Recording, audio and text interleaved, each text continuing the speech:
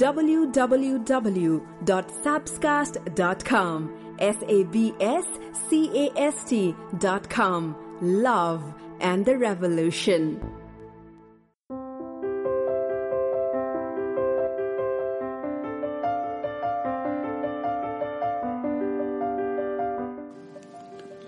peopleboat.com मा यसपटक चन्द्रमा खुल्नु अघिको अपराह्न नारायण वगले।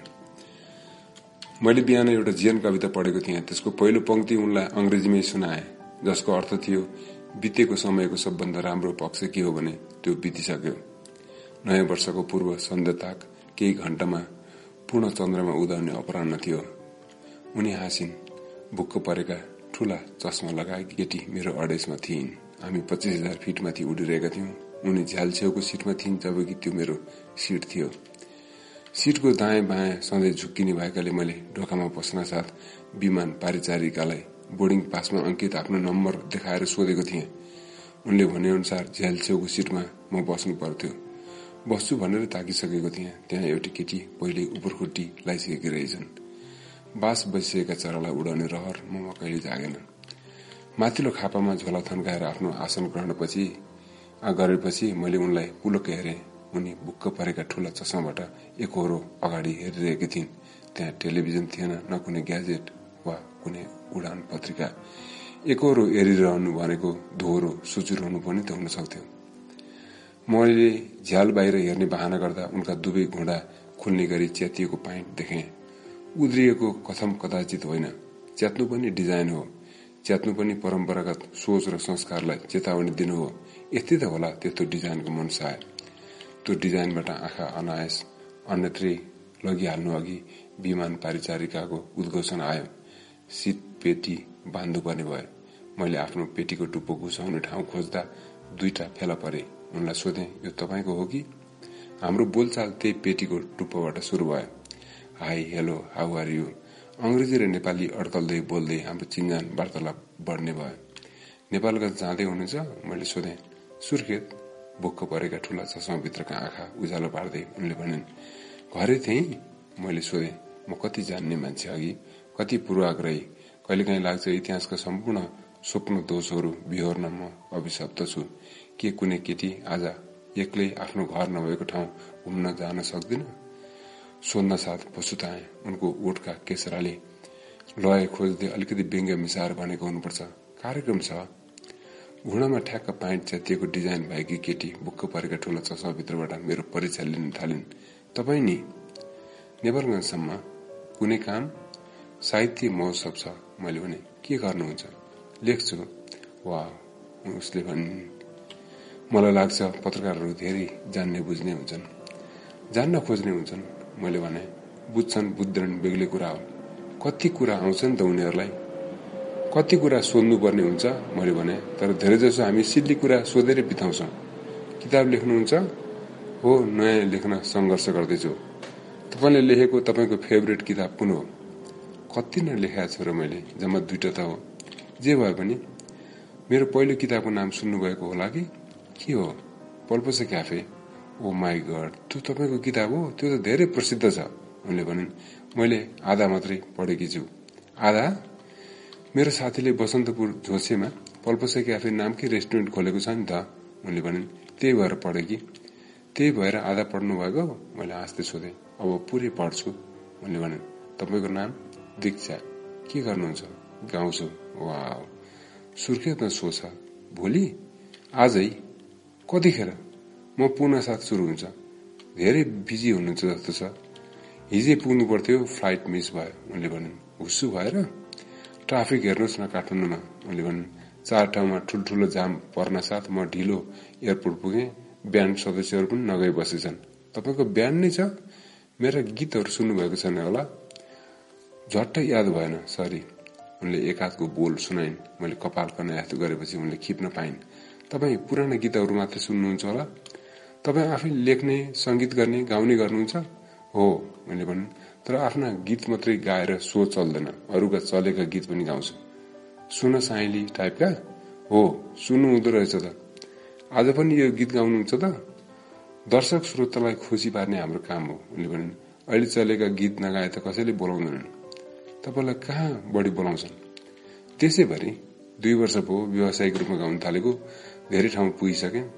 2 वर्षमै गत 6 महिनामा पोखरामा मात्रै 11वटा सो गरे। 11वटा।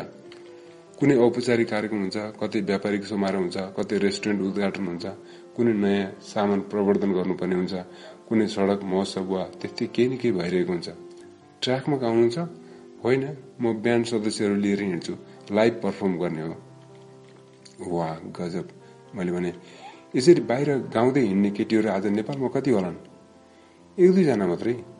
किन यति थोरै होलान् जस्तो लाग्छ तपाईलाई? सोसाइटी। उनले लेग्रो तान्दै मलाई फेरि त्यही बुक्क परेका चस्माभित्रबाट हाँसेका आँखाले हेर्दै भनिन्, हाम्रो सोसाइटी कस्तो छ तपाईलाई थाहै छ। त्यही त, म भाग्यमानी हुँ। उनले भनिन्, ड्याडी मम्मीले प्रोत्साहित गर्नुभयो, उहाँहरू संगीत बुझ्ने अनि आफै शिक्षक भएर पनि होला। सबैलाई त्यो सुविधा कहाँ? छोरीलाई एक्लै बाहिर जान दिने, गीत गाउन? यस्ता नाना थरी प्रश्न गर्दैनन् त? उनले भनिन्, हाम्रो समाज कहाँ छ तपाईलाई थाहै होला। केही परिवर्तन त बिस्तारै आयो पनि होला, मैले भने। अनि त्यही बेला त्यही बिहान पढेको त्यो जीवन कविता उनलाई सुनाइदिए। उनले मखमली मुस्कान फिजाउन त्यही बक्क परेका ठूला चस्माभित्रका आँखालाई माध्यम बनाइन्। विमान परिचारिकाले पानीका लागि प्लास्टिकको कप दिएपछि बदामको प्याकेट र कागजी रुमाल पनि बाँड्दै आइन्। आँत हरहर भएकाले मैले पानी थपेर पिएँ। उनले बदामको प्याकेट दाँतमा राखेर किटिक पारिन् र तिनी निपुण दाँतले खुस्रेको प्वालबाट नुनिला दाना निकाल्दै खान थालिन्।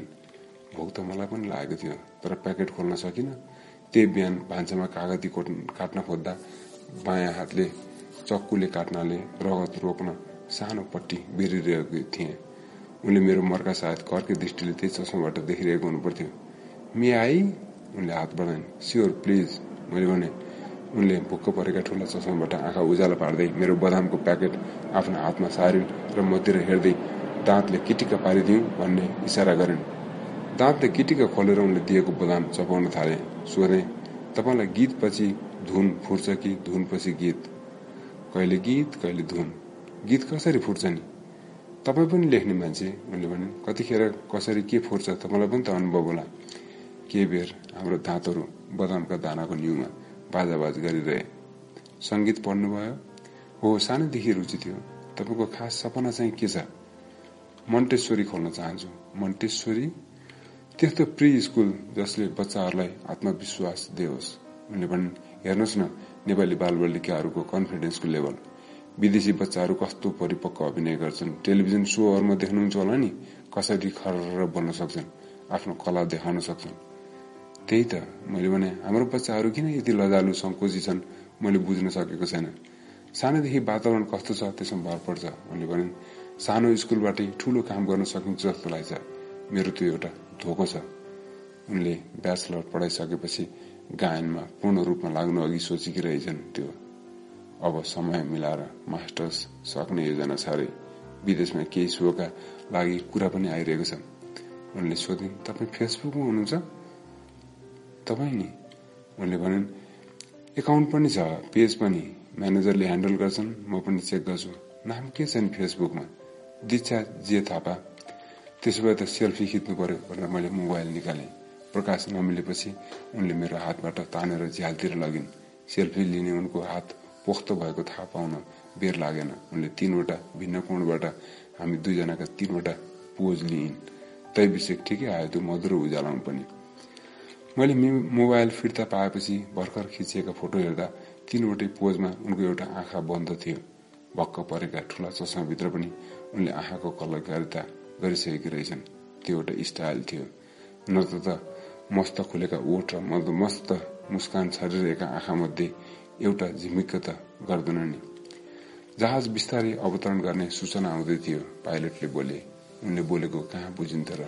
मलाई त यस्तो उद्घोषण मनै पर्दैन। उनले भनिन्, झ्याउ मानेर बोले जस्तो गर्छन्। हामीसँग खुसी नभए जस्तो अघि हामीले के बिगारिदिए जस्तो। त्यही त, हाम्रो ससानो हाँसो त्यही ओरपर रहल पहल भइरह्यो। 55 मिनट लामो समय हुने रहेछ। उड्न साथ ओर्ली जस्तो भान पार्न समथर भूमि, जंगल, पर ससाना पहाडहरू देखिन थाले। विमान ओछिँदै आएपछि झ्यालबाट हामीले मिलेर दृश्यावलोकन गरौं। यो तपाईँको डिजाइन चस्मा? मैले सोधेँ। कहाँ पाएर हुनु? उनले ओठ झन् उगार्दै भनिन्। -3 छ, केही पनि देख्दिन। विमान अडिएपछि बाहिरको तापक्रम 32 डिग्री सेल्सियस भन्ने जानकारी दिने परिचारिकाले पछाडिका सिटका यात्रीलाई प्राथमिकता दिन अनुरोध गरिन्। मैले सिटमाथिको खाप्पाबाट झोला निकाल्न खोज्दा उनको केही सामान छ कि सोधेँ। उनले आफ्नो त ठूलो सामान लगेजमै छ भनिन्। ठूलो सामान? सुर्केस छ, उनले भने। 2 दिनको लागि भए पनि केटी मान्छेका कति धेरै फेरफार हुन्छन् नि त। म आफ्नो हलुङ्गो ढाडे झोला लिएर ओर्लिएँ। उनी सरासर सामान निकाल्ने ठाउँतिर पुगिन् र स्टाफलाई गिटार र अरू वाद्ययन्त्र ख्याल गर्न आग्रह गरिन्। मैले सुर्खेतमा उनको त्यही साँझको प्रस्तुतिका लागि शुभयात्रा र शुभकामना दिनुपर्ने थियो। हेर्दा हेर्दै हालहुलमा हामी एकअर्काबाट उछिट्टिएछौँ। 1 घण्टाको मित्रवतसँग कुनै औपचारिक अभिवादन बिना टुङ्गिएको थियो। मानव हाम्रो वर्षहरू यसै गरी सुटुक्क आउँछन् र फ्याट्ट बिदा हुने गर्छन्। गए है भन्न पनि भ्याउँदैनन्। म साहित्य महोत्सव स्थलमा साथीहरूसँग मिसिएँ। साँझ अबेरसम्म रमझम गऱ्यौँ। रमझम स्थलबाट होटलतिर फर्किन लाग्दा आकाश पुरै निलो थियो।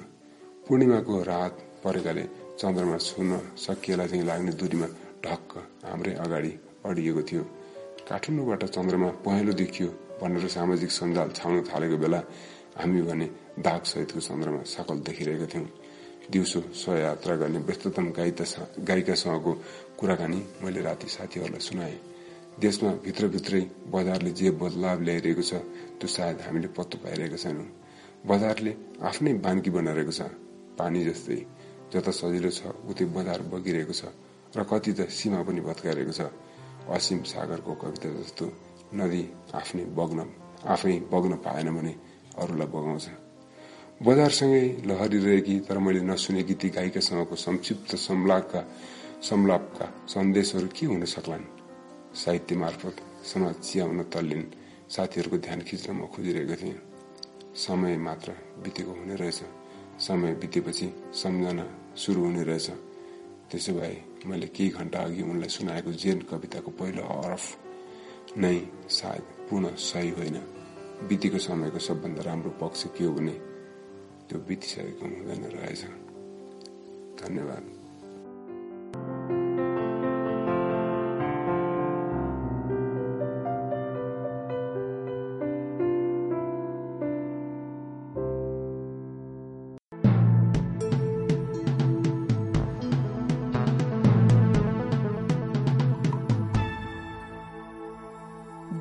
www.sabscast.com sabscast.com. Love and the Revolution.